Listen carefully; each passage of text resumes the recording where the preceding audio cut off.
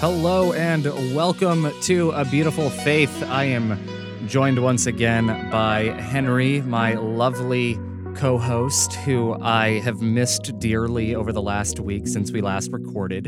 Aww. We made the wonderful decision to pick a topic that, as we both researched it, would make us both angry.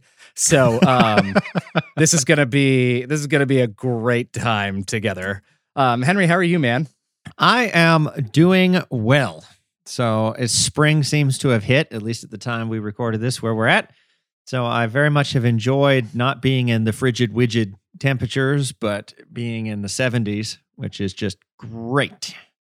Would you say that being in the 70s is groovy? Oh, Would you say that it follows the bell curve, that's for sure. Nice. At the well bottom. Well done. I like that. Well done. It's at the bottom of the bell. No, I love it. I agree. I've loved the weather this week, except for today. Today it's really gross and rainy out. So like it matters. I'm in a sound treated studio and I have like a blackout curtain over the window. So you don't see squat. I literally can't see anything, which is great on a day like today, but terrible when it's like a beautiful day outside and now I can't enjoy that weather. But I really am happy for the warmer weather, and I hate bundling up. I hate having to put on layer after layer after layer just to take my dog outside. And it feels like a bit of whiplash because I was just out in Wyoming a little under 2 weeks ago, and the high was minus 24. And so now to be at 70 degrees, you're just like, whoa. Yeah, it was a huge shift, which apparently, if you're in Texas, I saw this. Everyone should know by now that a staple of my life is Reddit. And I saw there was a post on, I forget what subreddit, but some Michigan resident basically said, "Hey, Texans, watch out for potholes, and not just like small potholes either, because with the temperatures freezing the way they did, it contracts the road, which doesn't have the same underlayer as northern climates do, and then It's going to warm back up and go crack. It's going to expand faster, and it's because the weather heated up so quickly too. Like it went from freezing cold to basically 60s and that 60s and 70s, and that's going to ruin it. That's going to ruin your day. Like, so the road heats up faster than the ground underneath it, and yeah, it's going to expand and crack. And we're talking cracks that I was looking at some of the comments from people who've experienced it in other states and other places, and they were like, yeah, we're talking like the size of cars, like potholes, right. Huge, like cracks potholes that could cause great damage to people when they hit them. Yep, and if there was ever a time to pay attention to potholes, now is the time. And pay attention to puddles is what I actually meant to say there. If there was ever time to pay attention to puddles and avoid them at all costs, because you never know what's under a puddle and how deep that hole is. Well, and all of this is just a great segue to talk about, if we want to talk about something that expanded too fast for its own good and then created a massive crack and fissure that could swallow people whole and ruin lives and go into sub-zero freeze temperatures as far as how we feel about it. Now we can talk about too big to fail, accountability versus, popularity. We can talk about Ravi Zacharias. I don't know how I feel about such a lighthearted segue into such a heavy topic. I'll be honest, but I think that was the most us style we could have done. That's the most true to us style that we could have done, because Henry and I are both no strangers to various sorts of traumas, and humor is a great and by great, it's a coping mechanism. Correct. It's not always a great coping mechanism, but there are moments where I think humor is appropriate. I'll let viewers or listeners decide if they feel the same. Yeah, we're doing the humor on the front end because we're about to get angry. Yeah, this one is gross. So if you so Henry, take us in, introduce us to Ravi Zacharias. I know that there may be some people that actually, like, they may have heard of him or heard a little bit here and there, but they don't really know who he is. Yeah, and this is really going to depend probably on your particular involvement with evangelical Christianity in the last 20 years. So, for example, if you're part of our particular faith persuasion, Seventh-day Adventist, you maybe would have less of a chance of knowing who this was than if you grew up, say, Southern Baptist or such like myself, who I was very aware of who this was about the time I was in high school. I don't know if I was beforehand, but in any case, just so you know, and I can't introduce you to Ravi because he's dead, but he only died just a short bit ago. And that's not what we're talking about. And we're not talking about him physically dying. We're talking about his reputation taking a tank, and why. And so we want to bring up Ravi Zacharias. And if you grew up, again, in the 90s and the 2000s is when he really would have reached kind of the zenith of his popularity, I do believe. And if you were exposed to him in North America, that's probably a bad choice of words considering what we're about to talk about. That was the worst choice of words. I'm not even going to call that a pun. That was just terrible judgment. We wish it was a pun, but it wasn't. Anyway, so yeah, you would have first come aware of him because of Focus on the Family and the big radio networks that were out there. Ravi Zacharias was an internationally known speaker, really in the apologetics circuit. And by apologetics, we do not mean he was running around making apologies for things, although, as we're going to see, he should have been doing a lot of that. He was, that's a better pun. No, anyway, that was better, yes. That was better. We're trying. Anyway, he should have also tried. I don't know. I didn't know him personally, but here we go. He was an international speaker. He was Canadian-American, so I don't know officially where his, quote, if he had dual citizenship or whatever. He was originally from India, grew up in Delhi, ended up moving to Canada, and that's kind of where he started getting involved in a lot of this. In the 70s, he really felt a call. He has a whole big testimony story that he used to share. He felt called to spread the gospel and share news about God and basically defend God is kind of how I would say that, which is slightly sounds good like theodicy, another part of me. And again, I'm saying this looking on in hindsight on his life, knowing what we're about to talk about. And so because of his mission service, he got a speaking slot there in Europe for a Billy Graham crusade. And it was after that that evangelicals started taking notice of him. And that kind of really turbocharged his career as far as, hey, cool, there's this guy. And I think part of it was cool. He's a minority. He's in the sense that he was not white. He's from India. His English is great. They loved kind of a semi-combative style that was really popular in the 80s, probably still today, unfortunately. And this idea that, the church was really trying to focus on more intellectual and intelligent sounding answers to faith and other things. And so I think using that platform, Ravi began his own ministry, which was Ravi Zacharias International Ministry. And again, side note, I've always been concerned about ministries that are named after the speakers. We'll get into that later. But anyway, he started his own. By the way, we're taking donations at Henry Johnson Ministries at gmail.com.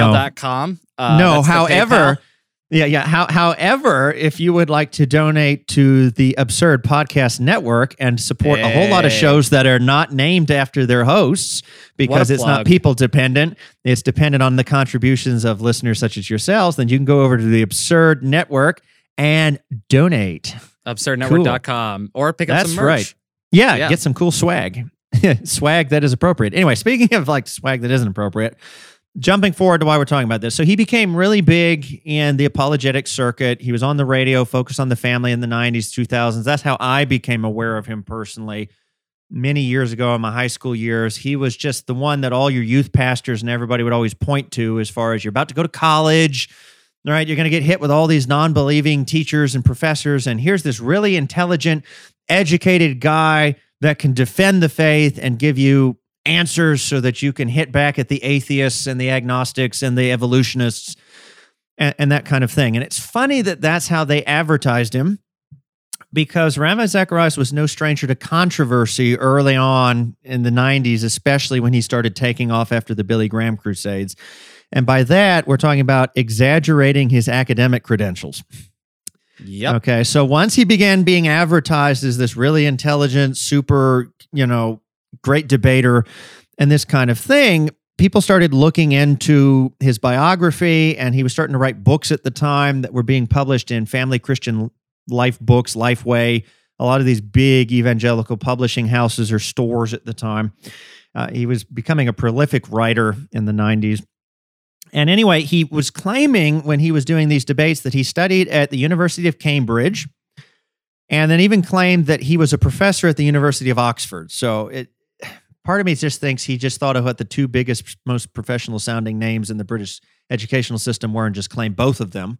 Yeah. But, at the time, that's fine. We take everything at face value, except that pretty shortly after he started claiming that, the University of Cambridge denied that he had ever enrolled or even studied there.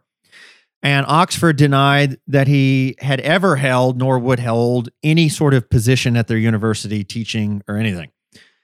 So right off the bat, he's claiming a certain set of educational credentials, and those are being shot down really quick that he didn't have those. And, there was various ways when that came about that he tried to answer that.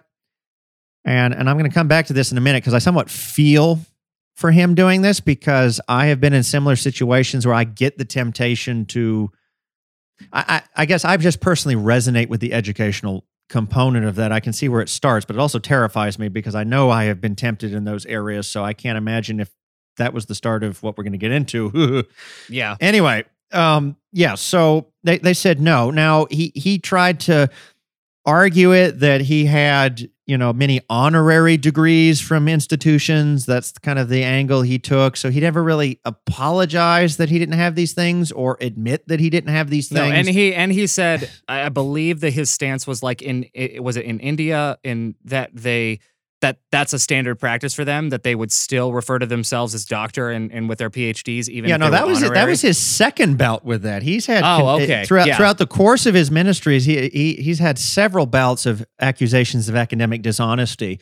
I think that was even more recent. That was something like, I'd have to look at our notes here for the show. 2017. 2017, yeah. Yes. He was claiming to be a doctor, like Dr. So-and-so. And by the way, quasi in his defense and not defense for all we're talking about, but I'm just saying he's not alone in doing this. We see debates even right now about people and how you use these titles. I mean, I know politically in the United States, there was debates about Jill Biden, the first lady now, and how she has a doctorate, but she was, going by Dr. Jill. And some people were arguing, well, wait a minute, that makes you sound like a medical doctor, and it's actually a doctorate in education, and et cetera, et cetera. And that's not even a good comparison either, because she at least has the education that she was claiming a doctoral title for, whereas the highest education anyone could confirm for Ravi was a master's degree. And again, not at the educational institutions that he was claiming. So anyway, so he started having lots of, that's a recurring theme. He had lots of educational dust-ups with exaggerated claims of his education or where he worked or didn't. But that is not the big thing that really put Ravi in the news lately or even before that. So the educational thing would have been one thing. Most people honestly kind of ignored it. The big thing that started coming up was sexual allegations or allocations of allocations. Oops. That's a Freudian slip for what we're going to talk about.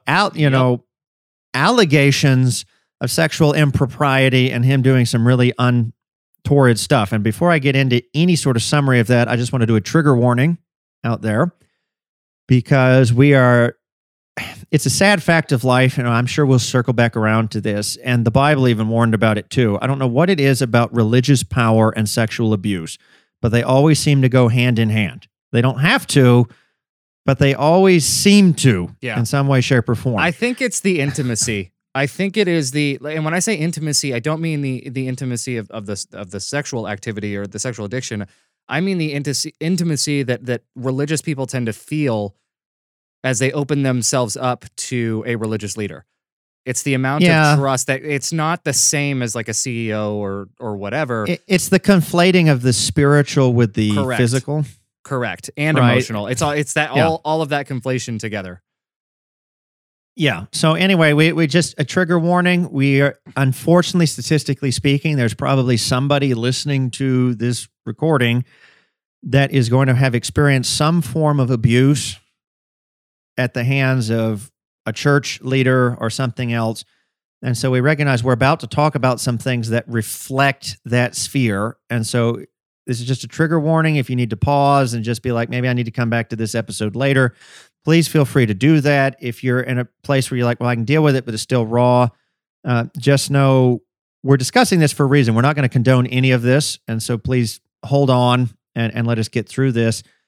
But just know that we want to be there for you, and we don't want to secondhand victimize you again by talking about these things. So we're going to talk about some. We're not going to get into horrible details, but we're going to mention some of these things. So That warning aside, the first big story, well, it's not even the first big story, but one of the more recent ones that brought this back to the fore again was, I think, back in 2017 again, when a Canadian lady, which I'm forgetting her name at the moment, they sent a demand letter to Ravi Zacharias and his ministry demanding like a couple $1 million or whatever in exchange for them not filing a lawsuit accusing him of exchanging like sexual texts and nude photos and et cetera between him and her, basically. So he was accused of improper sexual sexting or nude pictures, that kind of thing. And then they filed a lawsuit in return, and that went back and forth. And again, we're not into the legal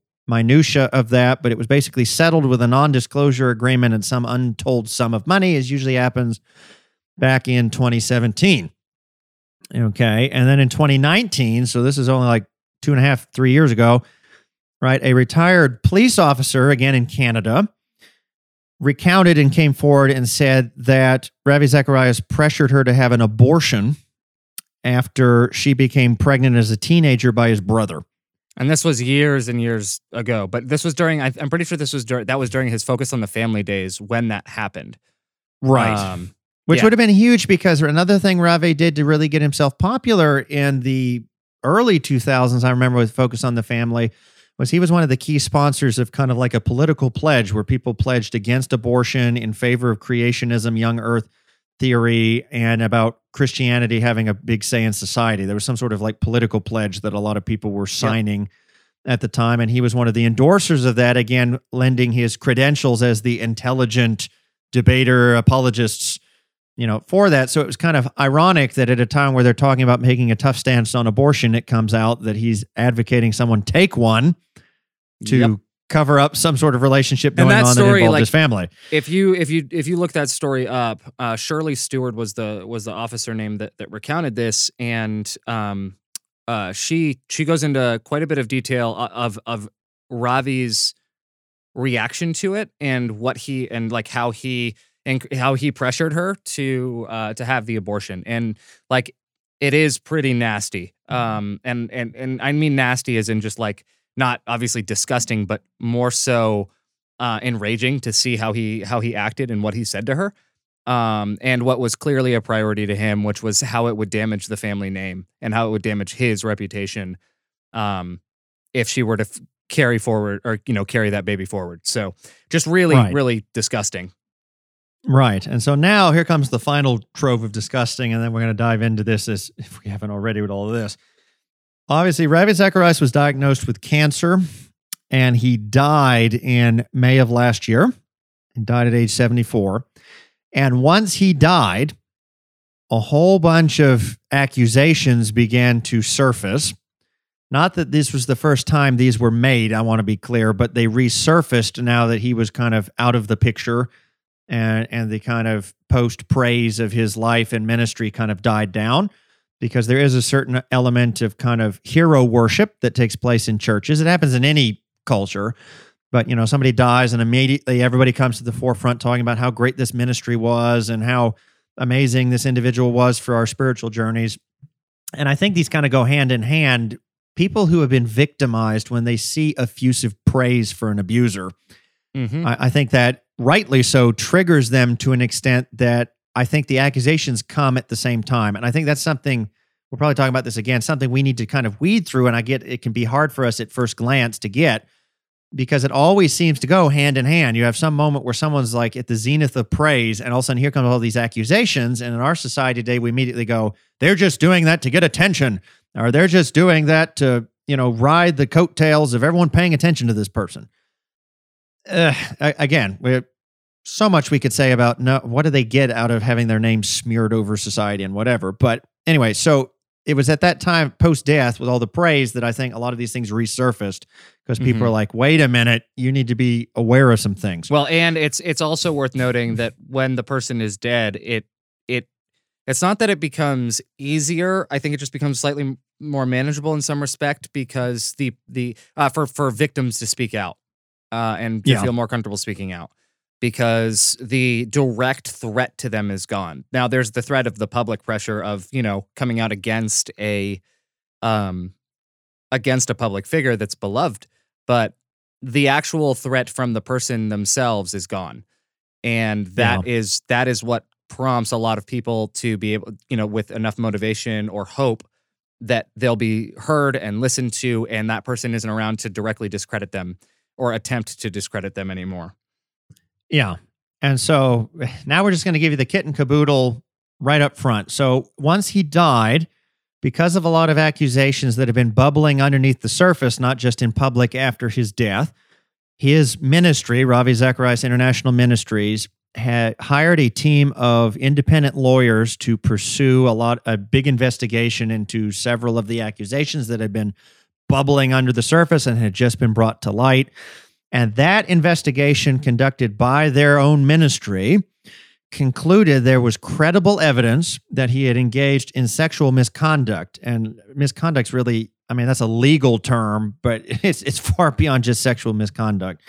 They found that credible evidence that he had at least solicited and received sexually explicit photos from more than 200 women in their early 20s from throughout the course of his ministry. So not just like recently, but some of them even right before his death, apparently, in this investigation. They also realized that he was using tens of thousands of dollars of ministry funds, so that, committing bank fraud in many different ways, from having donations to a nonprofit organization and then funding them through what he called humanitarian effort, which is just gross. Yep. Right, to pay for massage therapists. Now, not that we have anything against any massage therapists that would be listening, but this would be more along the lines of what we heard several rich people, even in North America, do lately, like football owners and things, where they're not just getting a massage. They are expecting, as they call the massage with the happy ending, or some other horrible thing where it's not happy for anybody but them, supposedly. Right, and so he was housing, schooling, and putting like monthly support out for extended periods of time on masseuses or whatever he would hire. Okay, but he was hiring them and then using that as an extortion situation to basically get sexual favors or sex from these ladies. Yep. Right, to the point that one lady, I believe that in the article that was talking about this, even came out and said that once she got financial support, he was requiring, that was a requirement, he told her he required sex from her as a return investment on the job, so to speak. And that he did some, this is where I'm going to start getting angry, but now we can segue into talking about it. He would apparently even thank God in prayer before they would, with the person. With the individual, before he would basically power rape her, right? And say, thank you to God for the opportunity they now had to have sex. And viewed her and his other victims as his reward for living a life of service to God. And then he would warn the ladies when he was done with his sexual act to not speak against him, or they would be responsible. So he's basically, extorting them, threatening them, saying, if you come out about this, you will ruin millions of souls that I have brought to the kingdom of God, because they will lose faith in the message because, they listened to me and that's how they came in, and you just destroyed my reputation, so you're destroying God's reputation. So thank you. Have a nice life. Yep. Yeah. No, this whole thing is gross to me. I think actually, before I say anything else to this, let me say first, for those who don't know the term power rape, we're not talking like 80s workout video. We're talking like we're talking authority, like someone unequal power in unequal power balance or power imbalance. So he has more authority, more power than the person that he is sexually assaulting here and honestly raping. And so this is the difference. Like it's one thing somebody. Not that any of them are. It's an exploitative relationship. Right. In other words, what people would normally associate in their mind as a standard rape, like someone's walking home and they get grabbed out of the bushes and raped, and they're both bad. But I'm just saying a power rape would be something like, it's one thing to be raped by someone you don't know, or even someone you know, but they just overpowered you. It's another thing when a whole lot of other factors play into forcing submission, such as being raped in the bush is one thing. Being raped knowing if you report it, you lose your job, your kids could go hungry, right? You could have mobs attacking your home over something, accusing you. That's a whole lot more pressure presented toward you than just being grabbed off the street. That's kind of what we mean by correct. Power rape. So I knew a bit about Ravi years ago, shortly, probably 2015 is when I actually discovered who he was, and it was just sheer by like seeing YouTube videos.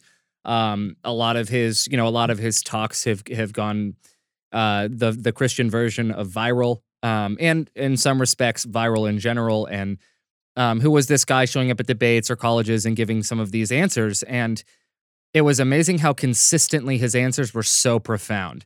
Now, granted, and I do want to say this pretty dead on here. If you are someone who goes to debates regularly, if you're someone who goes to panel discussions or takes Q&As about any given topic, you know in advance what questions you're going to get.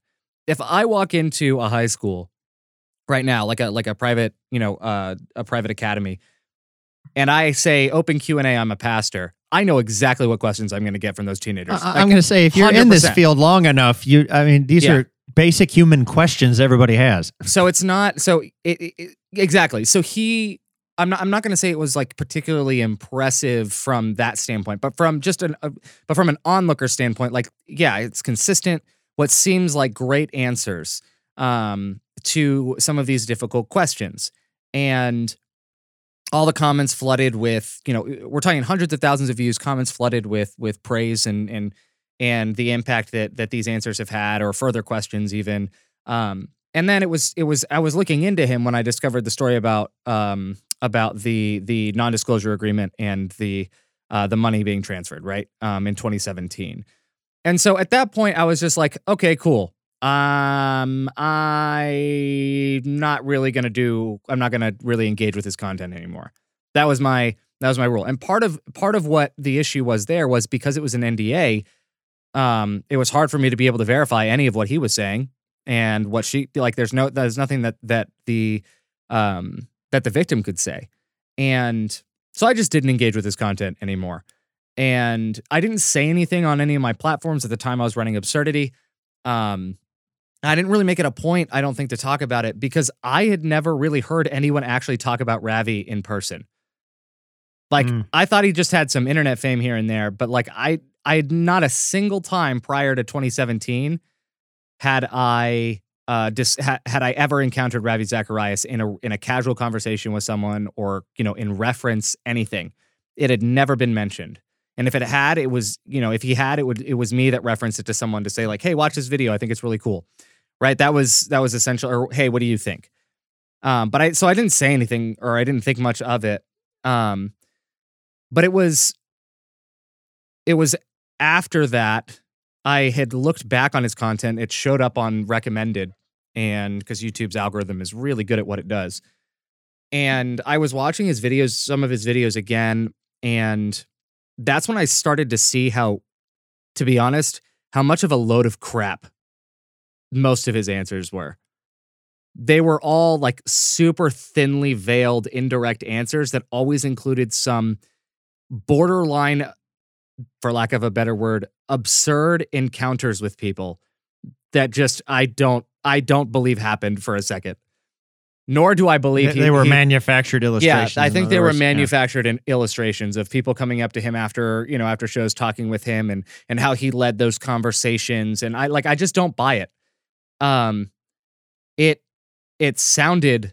just always sounded so rehearsed and so fantastical, the way that these stories would play out, and where he was always the profound person in an interaction with someone. Like, every single one of his stories that I can remember and always included him as the hero, as the smart, wise guy in a conversation with someone. Like, someone asked him about LGBTQ plus individuals and the church, and he opens with this story about an LGBTQ plus girl who talked with him after a show, and he gave this huge drop of wisdom to her, and just completely gave her some transforming words. And that's how every story is. It's him being the scholar, amazing guy.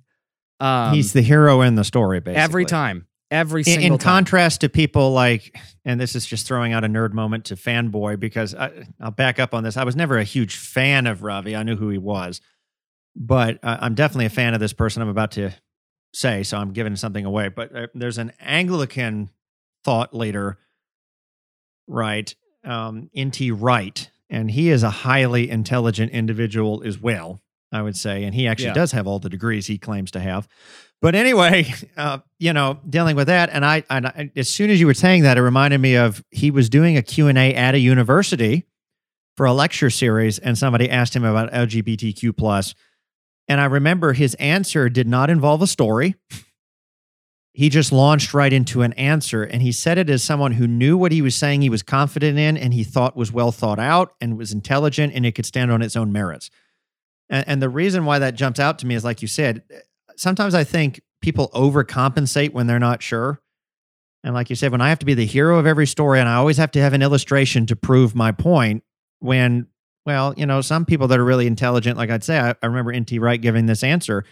He didn't have to be the hero. He didn't say he was smart. He didn't have an illustration. He just gave an answer, and you just listening to it, it stood on its own merits. You were like, oh, whether I agree with that or not, that's really well thought out, and whoa, that's deep. Yeah, and I think I think the other side of it too is like he couldn't even include one of those safe sin stories where like, how pastors, like, they can be open, but they can't really be open from the pulpit, or else someone's gonna, they're destroy them. Yeah, correct. Or their family's put in jeopardy or whatever, because they can't be real. They can't fully be they can't be fully transparent about the impact of sin in their life, one way or the other. Like it's just, they can't. There are too many people with unrealistic standards. And especially if you're in a congregational church, which basically means that the congregation is who hires and pays their pastor, you lose your livelihood if you tick off the wrong people. I say enough people don't like you, they just vote and you're gone. So exactly. So there's something that pastors do where we give a safe answer, a safe story that reminds people that we're human, not perfect, but we can't really go all the way deep. But it's a foible.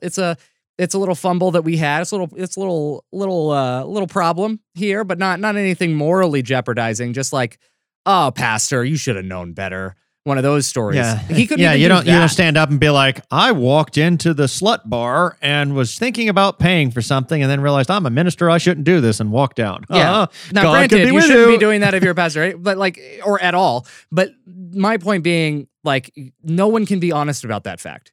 And there is something that is related to this even more so. But the fact that Ravi couldn't even, maybe he did, and maybe there's many videos out there, but from the videos that I had seen and watched, I never really saw him even place himself in even that kind of position. He was always the hero, always the wise sage, coming in and just dropping these amazing wisdom, pieces of wisdom to people.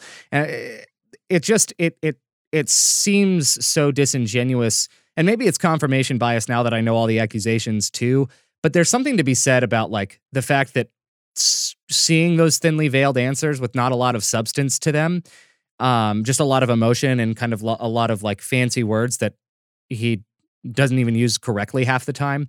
There's something about that when now you know about the accusations, it just makes sense. And like I said, it's probably confirmation bias to some degree, but it just makes sense to me. That because the bottom line is his entire ministry was just a veiled attempt for him to get sexual gratification at every possible opportunity, and personal gratification at every opportunity. That's what it seems like at this point. Now, I'm going to say, as far as we can tell, not having been there. Now, there was, I think it is fair to say that there was definitely a time where I can say that I don't know when that time was. I don't know for how long it lasted. Maybe it was a week. Maybe it was several years. Maybe it was the entire beginning of his ministry. I don't know. But I think there was a time where he wasn't doing any of this, and his call to ministry was very, very, genuine, and his work was very genuine. When it turned into whatever it became, none of us can say, and none of us can know for sure. But I do believe that probably started from a good place. And I think it's important for us to at least acknowledge that, yes, he did make a positive impact on a lot of people through his words, through his talks, through his events. And just because he's a monster in this area does not devalue the impact or the closeness that you now have with God as a result of, being impacted by those talks. I think that's really important because I think we lack nuance in saying that, and people begin to feel like if we dismiss or if we criticize Ravi and we discredit him, then we're also discrediting their experience. And I can pretty much guarantee you that no, your experience was real, even if the person, doing it was a monster. But if what they said was true, or at least brought you closer to the true God, it is what it is. There's no going back and undoing that. And you can acknowledge that it was a positive part and a positive impact on your life without idolizing and, celebrating the character of the person who gave that talk or gave those talks. Yeah, I mean, this is the big thing in our society today. We don't know how to have complicated discussions. We paint with very broad brushes. Nobody likes to use little micro ones anymore. And I think this is one thing, especially as Christians, where we have to be called to really invest the work to sort through some of these things, which is why you and I are trying to have this discussion as well, that you guys are all along for the journey. And that's this: you have to be able to realize there is a difference between the call and the called, between the message and the messenger. And too many times we just conflate them as all one and the same, and we have a really hard time disassociating that. In fact, one of the big things that's really helped me start processing this was a message that someone I knew. Give a shout out to her. No one's going to know who this is, but her name's Kessia Bennett, and she had gave a message. This is probably 5 or 6 years ago. It had nothing to do with Ravi. It wasn't anything recent. And she had been making some comments about this message she gave on the life of Samson. And this has always stuck with me. One of the main points she made is she said there is no denying that Samson had a call of God on his life, that there was something God wanted to do through Samson for Israel. Yeah, she's talking about a story of a guy named Samson in the book of Judges, for those of you who don't know what I'm referring to. And the point she made was, while it was no doubt that he had a calling on his life, a call does not immediately produce the character necessary to fulfill that calling. Correct. That is up to the choices of the one that has been called. And that is a very biblically consistent story. Yes. So in other words, Samson got the call, but his life ends up being a whole series of choices he makes that ignores that call and doesn't do anything to fit himself for that work. And so that principle's always stuck out to me. So when we get ready to talk about a Ravi Zacharias or somebody else, the thought always hits me. I have no right as a Christian to deny that he had a calling. If he says he did, right, and all of that, then I have to assume the best about people. The Bible says I'm going to go with, who am I to say he didn't? So fine, Ravi Zacharias had a call. There's many people that get defensive right now and go, yes, but he had a call of God. He was doing things. And well, praise be. But God's calling on his life is not a substitute for him having to have made choices throughout his life to either fit him to fulfill that calling or unfit him for that calling. Correct. And it's become clear now at the end of his life that there are a lot of choices, and we don't know where those began. And I think this is something else that's kind of scary, but we have to all admit, I don't think it was one day he just woke up and was like, I want nude pictures from people. I don't think it's one day he woke up and was like, I'm going to make these complicated financial scheme to funnel money into apartments and stuff overseas to hire masseuses and have them there and extort them for sex. I think all of us who have dealt with our own various evils in our life, no, you don't just wake up planning those kinds of things. In fact, it wouldn't surprise me if when it first started, it was someone coming to him and propositioning him.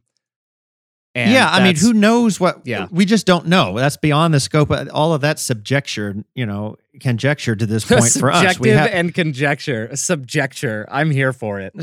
I know. I'm mixing my words today, but the point is, and this kind of goes back around to that point I was hinting at with his early educational struggles, and this is why I was saying personally I really relate to that. For those who really know, man, I don't always share a lot of that. I did not take a traditional educational route in life, and part of that was because I was a man, in the sense that most of us say young men tend to mature slower or have a lot more issues at the middle part of their life. I had a lot of issues with education, not that I couldn't do it, but I was lazy, and I was also too much of a I liked what I liked and really didn't like what I didn't like. And it was really hard for a long period of my life to force myself to do what I didn't like doing. Yep. And so school was one of those things that there were certain subjects I loved and others just bored me to death. And so I wouldn't apply myself. So I had a love-hate relationship with education. And so there was a time where, when I was first going through the normal ages of college and whatever, I dropped out. Mm. And there's a whole number of factors why that happened. Well, when I got later in life and kind of grew up a bit and was trying to pursue other careers and things like that, or like get into ministry, there was that initial problem where I didn't have the education that was required. Right. And when you get older, obviously it's much more harder to want to have to step out of the work environment to do that, or to go fix that, or to admit that you had an issue or whatever. And there were many times, and this is why I say I can really relate to this, there were many times I thought, well, once you have the job or whatever, once you reach a certain age, and it is true, it kind of seems once you get to a certain age, people stop asking about your education as much. Yeah. Right. People ask about my education like 1 out of 100 times in my 30s now, whereas when I was in my early 20s, the first question out was, hey, where'd you go to school? What'd you graduate from? I think there's seasons of life. But in that stage where I didn't have the qualifications, my great temptation was, well, what does it hurt just to quickly throw on a resume that I have this? Because most of them are just going to assume, duh. And, you wouldn't have to worry about them checking in that, or just help you keep going. I've got the ability to do it. So, whatever. And I remember always wrestling with that. And this is not some personal moralistic story to be like, look, Henry made the right choice and isn't he a great guy? No, I mean, I probably only did not do that because I had a healthy sense of paranoia and pessimism. And so I was like, yeah, well, most people get away with it, but the moment I do it, someone's going to find it and I'm going to be screwed, right? That was kind of, so I'm not saying I didn't do it because I was like, this is the wrong thing to do, I won't. It was more like, I got to protect myself. But for whatever reason, right, I guess I'm just saying I can really relate to that, this need to try and validate your worth, Correct. Try and validate your ability to do something. And again, I was not in Ravi's head, so I have no clue. But the thing that really resonates with me personally is the fact that early on in his career were these questions about education. And I guess I'm just saying from my personal journey in life, that part of me wonders if that was his own attempts at validating himself, his own attempts at trying to find worth. I don't know if that's because he came from India and in the British Empire you were like secondhand citizen. I don't know all of his upbringing. I don't know what insecurities and things he had. None of us do. Right? I mean, we aren't him. And obviously we're talking about famous people as if we knew them personally, and we don't. We can only know what media and everybody else tells us. But my thing is, I almost wonder if some of these horrible sins that came later, began with something as simple as, I'm going to validate myself in this way that isn't acceptable, but I convince myself it ain't going to hurt anybody, so I'm good. And the problem is if you go down that road, we all know you can easily end up places you never thought you would be, that you never wanted to be, just because of seemingly innocent decisions along the way. And I have no doubt that probably something like that could have been the jump start to eventually getting to the point where, hey, I could validate myself sexually, or I could validate my worth through this lady or through this person or whoever. And, there's that slippery slope of death that we now see just came snowballing out of his life. And let's be clear too. The slippery slope is not the slippery slope. I think is a fallacy when applied as far as like a social move. Like, oh, if you approve of this, then next thing we're gonna have this. I think that's not the appropriate application for slippery slope. And I think that whatever that book was that publicized that phrase. I'm not a fan of burning books, but throw it away. But I think in this case, what we're talking about is what is it? C.S. Lewis's Screw Tape Letters that talks about this. One of the letters. Excellent book. Excellent book. So I got the chance to watch that as a one-man performance from Max McLean in Orlando, Florida, and I had no idea how I was going to find this entertaining because it's literally just a guy reading letters. But it's amazing. It was so well done, and but he talks about getting. It's this demon writing to was it his supervisor essentially? It wasn't Satan himself. It was another demon, I'm pretty sure, that he was writing to. but basically updating him on how he's tempting and trying to get this human to fall away from God. And at one point, they describe what that experience should look like. And he goes, we're just trying to get him to make a little decision after a little decision that gets him just a little bit further away until one day he's going to wake up and realize that he's all of a sudden, there's a whole chasm between where he was and where he is now.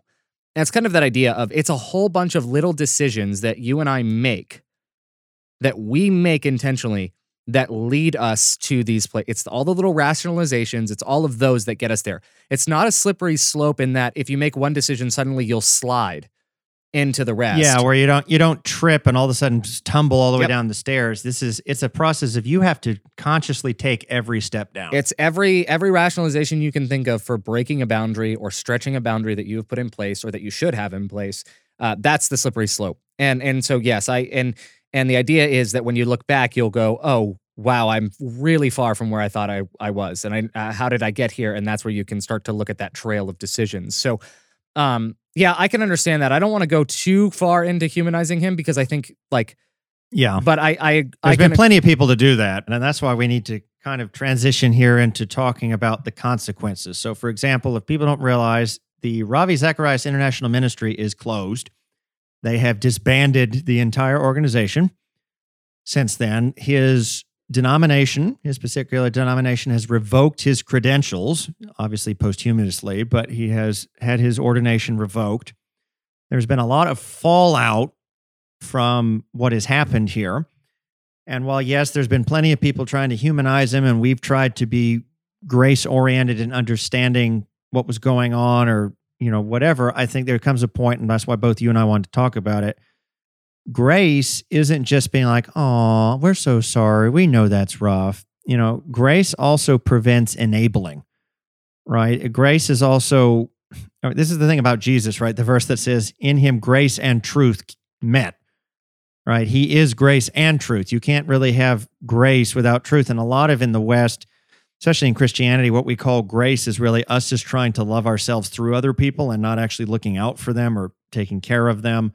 And sometimes, like you said, I think a lot of the defense we've seen of Ravi lately is people that are trying to defend their experience with him and their conversion story and how God has worked through that at the expense of actually doing or saying or taking account of things that need to be done for the accountability of Ravi, his family, his victims, whatever, not like that. So let's talk about accountability. Let's talk about these consequences. Yeah. Like, what do we do about all of this that's come out? And we now know, man, this guy was a sexual predator. So this is the one thing I'm sad that anyone dies. I would never wish death on someone, but there is a piece of this that I am glad in all of this that he's no longer around he's no longer in a position to victimize more people. That's what I'm thankful for. I wish it was a different situation. I actually feel the same way about Rush Limbaugh. I'm glad they're not in a position to do more harm. I wish they were around, if A, because life, but B, because I want them to face consequences. And I trust and have faith in a God that will still dole out consequences accordingly. But there's that side of it. But I would say this, because I think there's the temptation to say we need to make an example out of him and out of this for others watching, which is true. There are people watching this. But I think there's a common defense of this, or a common argument against this, say, like, we shouldn't make an example out of him. He's dead. We shouldn't make an example out of him. Like, what's the point if he's not even around? And my thought is he's already an example. And if you don't hold someone accountable, even in death, then all you've done is give future leaders, future presenters, future pastors, basically you've given them the affirmation that as long as they're a good enough speaker with an intellectual sounding accent, as long as they can tell good stories and be captivating, they can get away with whatever they want. And if we do not understand and accept the narrative for what it is, and we don't decry those kinds of actions, then it will not surprise me if in even 5, 10, 15 years' time, we start to see leaders, we start to see an entire generation of leaders who believe they can get away with whatever they want. and who are directly Well, the thing is, influenced I by don't think this. we don't even have to wait 5 or 10 years. I mean, no, We're it's seeing already it now. correct. Ravi is one of a whole host of megachurch pastors and other things that just in the last 3 years have come out as having had accusations that churches swept under the rug or said there's no way, they're too big to fail, kind of thing. And then the house of cards comes crashing down, and we realize how many lives have been obliterated and ruined, and what kind of sick, twisted logic has been used to facilitate that. Yeah. And I think there are two more elements I want to touch on here. Number one being the victims too. There is the need. Victims are still alive. Yeah, the victims are still alive, and they deserve justice. And we've talked about this before on this show, the importance of being able to reclaim agency, reclaim power in your life when it has been taken from you. And Ravi took it from a lot of these women. And this is an important step in acknowledging their experiences. And while, yes, there's nothing Ravi can do, there is something that his ministry can do. There are things that we can do as well. And I believe this is actually why you see a lot of parents when they have a child that dies of cancer or some other disease, or maybe someone in their family got hit by a drunk driver, they suddenly become advocates against or for the cause of whatever caused their family member's death. So they become they show up to cancer walks to raise money to fund cancer research, or they join MAD. They join MAD, driving. Yeah, whatever. Yeah. Like they'll start those kinds of things. And that's the kind of thing that a lot of victims will do. They find purpose and meaning from the out of the experience, not directly caused by, but rather they look into that and they say, can I do something good from the experience that I've had? And the answer is yes. So they become advocates for that. And I think that a lot of these women came forward and shared something because they don't want to see other people victimized too. They want to see it brought to an end. And to do justice for them means to hold leaders that we have now accountable, and future leaders accountable. And so there's that element. The victims are alive still and still being impacted by this. The last thing I would say is this. People keep saying well, was he, were any of these accusations proven in a court of law? Have they been proven in a court of law? But we have independently verified claims, and there's a consistent number of them. And the court of law defense doesn't work from the church's point of view. I'm going to say the church itself, we have clear scriptural evidence that says you guys should judge yourselves, not always go to the court. Yeah, literally, the Bible writers seem to prefer. We're literally going to be Yeah, they're literally, you will judge angels. Why can't you judge each other? And not in the judgy sense, because I know that's a whole loaded term, but he's just deal with it yourselves. We have a different framework that we operate from, and that's another concerning thing to me. When we say about the court of law or the court of public opinion or whatever, they're operating on a different framework. And I'm not saying that's bad, but the church, there's different motives. There should be different end goals that we have. Yep. Right? I mean, law is only what's right, what's wrong, and how is some sort of equitable agreement made to deal with it. The church shouldn't just be about, okay, what's the bare minimum we need to do to establish a bare minimum set of facts and just handle something. The church we're about not an alternate reality. That sounds like we're crazy, but I mean, we're moving towards a different way of doing life. That should be the point, where there's a different standard for what does it mean to be whole? What does it mean for justice? What does it mean for the way the universe should operate and is going to be operating again on this planet one day? And just saying, well, he's dead, or, okay, they just gave some money to the victims, which I don't even think they did that. That would have been interesting had they liquidated the foundation and sent all the money to victims. Correct. Or something. I don't know.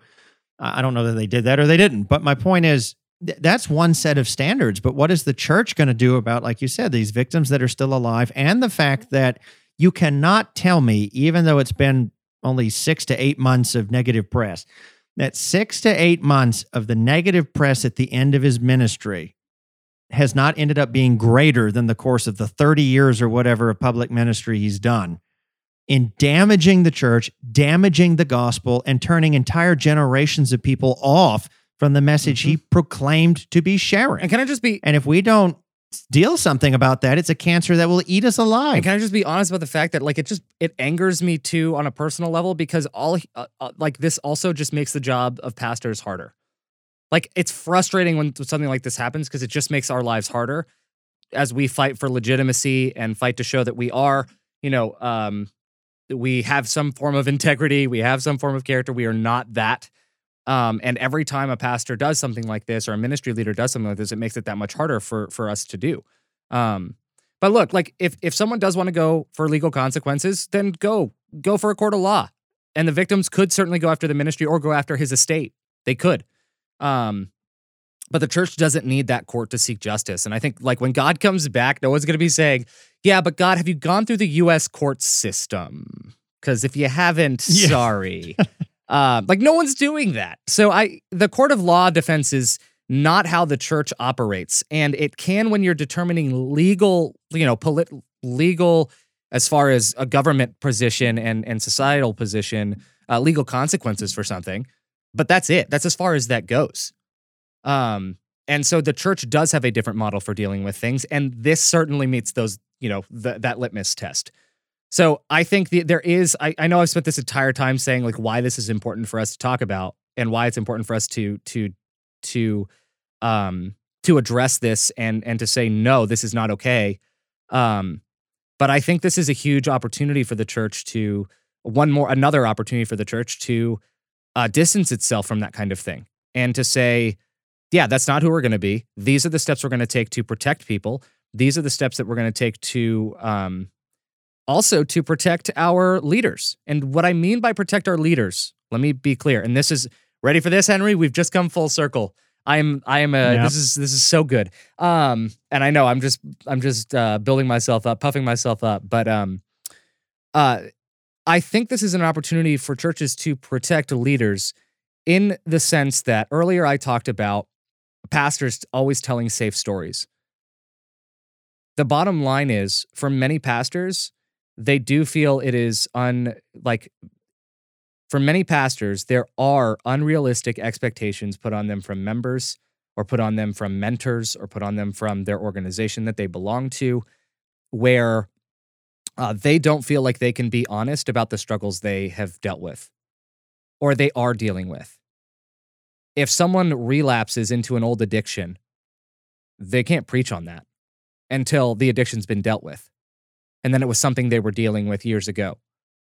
Like, there is no space. And I'm not saying that a pastor should be able to preach that, right? I'm not saying that's not what I'm saying at all. What I'm saying is there's no space to be given. There's no space given often for help.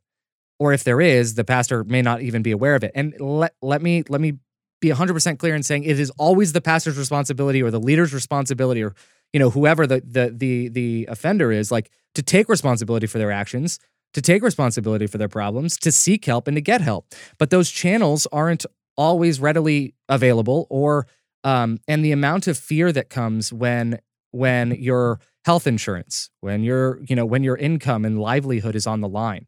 It's one thing if you just work a desk job and have an addiction and have to deal with it. Now, granted, if you have to go to rehab, that's obviously that can impact your job too. But I think it's entirely different when the moral side of your life is connected to the qualifications for your job in such an intertwined and intimate manner, because it does make it harder to deal with those problems when they exist. And I think we need better ways for pastors and for ministry leaders to find accountability in a way that allows them to be honest about the struggles they are facing without obviously, writing those off or without blanket accepting or validating or affirming any of those addictions. Or minimizing. Correct. Yeah. And I think there needs to be something that's given to that. I don't know what that looks like. Is it a 3-month administrative leave so that they can go deal with their problem? Is it I don't know what that process necessarily has to look like, but I know that we need to do a better job in providing space for ministry leaders to also be human, so that when those small decisions start, they can more quickly identify them, or someone else can identify them, and it's safe to get them help without them losing everything in the process. These are proactive things we need to start doing now. or else the next Ravi Zacharias is going to be just around the corner, and we're going to be in the same boat where we keep fighting over the consequences, and we don't do anything where if we'd spent half that amount of effort preventing us from getting to that point, the church would be in a better place. Correct. And I don't, like you, I don't know that I have all the answers for how that needs to look yet, but I do know that it needs to be, something needs to be done with it. We can't just let this topic die off in 2 months and then that's it until the next And scandal. I would say too, I agree completely with what you're saying here. I think that being proactive is incredibly important here.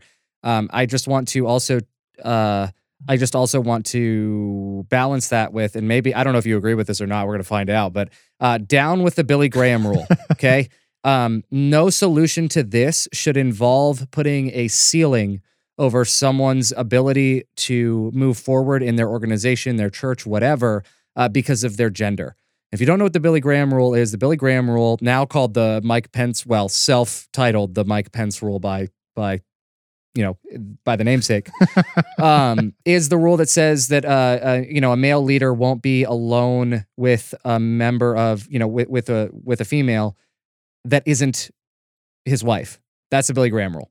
Won't be alone in a car, won't be alone in an office. I followed that early in my ministry and didn't realize what that was implying. Yeah, so the difficulty with it, I get it. I get where that's coming from and why people have it. However, the reality is it creates a completely unequal, unfair environment that disadvantages women. And in the case that women employ this on their end, men. But mostly, 99.9% of the time, I'd say women. Because now you have someone who can't approach you one-on-one to talk about an issue, but a man can. They can't approach you to talk about an issue or talk about anything sensitive or personal nature or of a professional nature. They can't do anything without having a third party present because of your rule. Whereas a man can have free access as much as he wants without any problem. And that's the kind of thing that it puts a glass ceiling on women because they can't move forward. And we do it to, quote, protect. But here's the problem. The other thing is that's not dealing with the actual issue. That's just dealing with that's not dealing with the heart issue that leads someone to start making those kinds of decisions. The problem with making decisions that lead you down that slippery slope we talked about earlier isn't the decisions themselves. It's the issues in your heart that allow space for those decisions to even come up. It's you have a problem and the decision is just the outward expression of the problem that you have. And all the Billy Graham rule does is put a boundary in place that doesn't ever actually deal with the problem. It just prevents, it takes away personal responsibility from us. It turns the woman into the temptress. And it takes personal responsibility from us to ever actually have to grow and improve in any area of our, in this part of our lives, if that's an issue we have. And it automatically prejudices us against any contribution of a woman. And since a lot of these accusations obviously are coming from women, I mean, our first instinct, you can't tell me, let me rephrase this. It's sad to me this investigation that took place happens once the guy dies, not over the 15 or 20 years where these accusations were coming about. Correct. Why do we wait till, well, now he's protected, he's in the grave. If we find out anything, it doesn't hurt him. Well, what about the women that were hurt for 15 or 20 years? It's just, all right, we need to get to a point where we make safe spaces on both directions where we can address these in healthy ways that don't automatically destroy the career of the individual that the accusation comes to, but at the same time doesn't minimize the accusation and just sweep it under the rug and not deal with it saying, well, that's just what ladies do. It's like... Again, when I say we need to be more proactive in how we're going to address these things, and there's a lot of issues that are kind of merging in the Ravi Zacharias issue. Now, that's with anything because life is messy, life is complicated. It's never just one thing. So I think I would say, as far as what does that mean for the listener? Because I don't want to just shoot down ideas either. I just really wanted to say that about the Billy Graham rule. I think. The best thing that anyone who's a part of a faith community right now can do is sit down with either other leadership or, other members, family, whomever. And in your family, it may be worth having this conversation too, and asking what the structure and system of accountability looks like in your organization.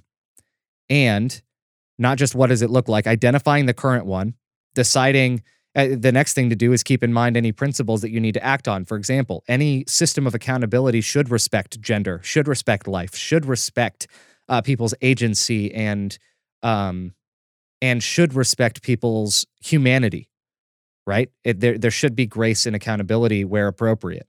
But I think so. I would say that as you have those discussions and trying to build a new sense of, new system or structure for accountability, or improving the one that you have, I think that question is, how do we respect every party involved in the situation? What do we do in X situation? Several churches, schools have fire escape plans. They have fire exits. They have all these different plans in place for what to do in different emergencies. What is your version of that plan for when someone is caught in something bad? And when I say caught, I don't mean that you've caught them, though there is something to say about that. But I mean like someone is stuck in something. They're asking for help. What is the help that you can provide for them in your own community? What does that look like? And I think those questions are worth asking. And if you don't have a community to ask, then ask yourself what you would do.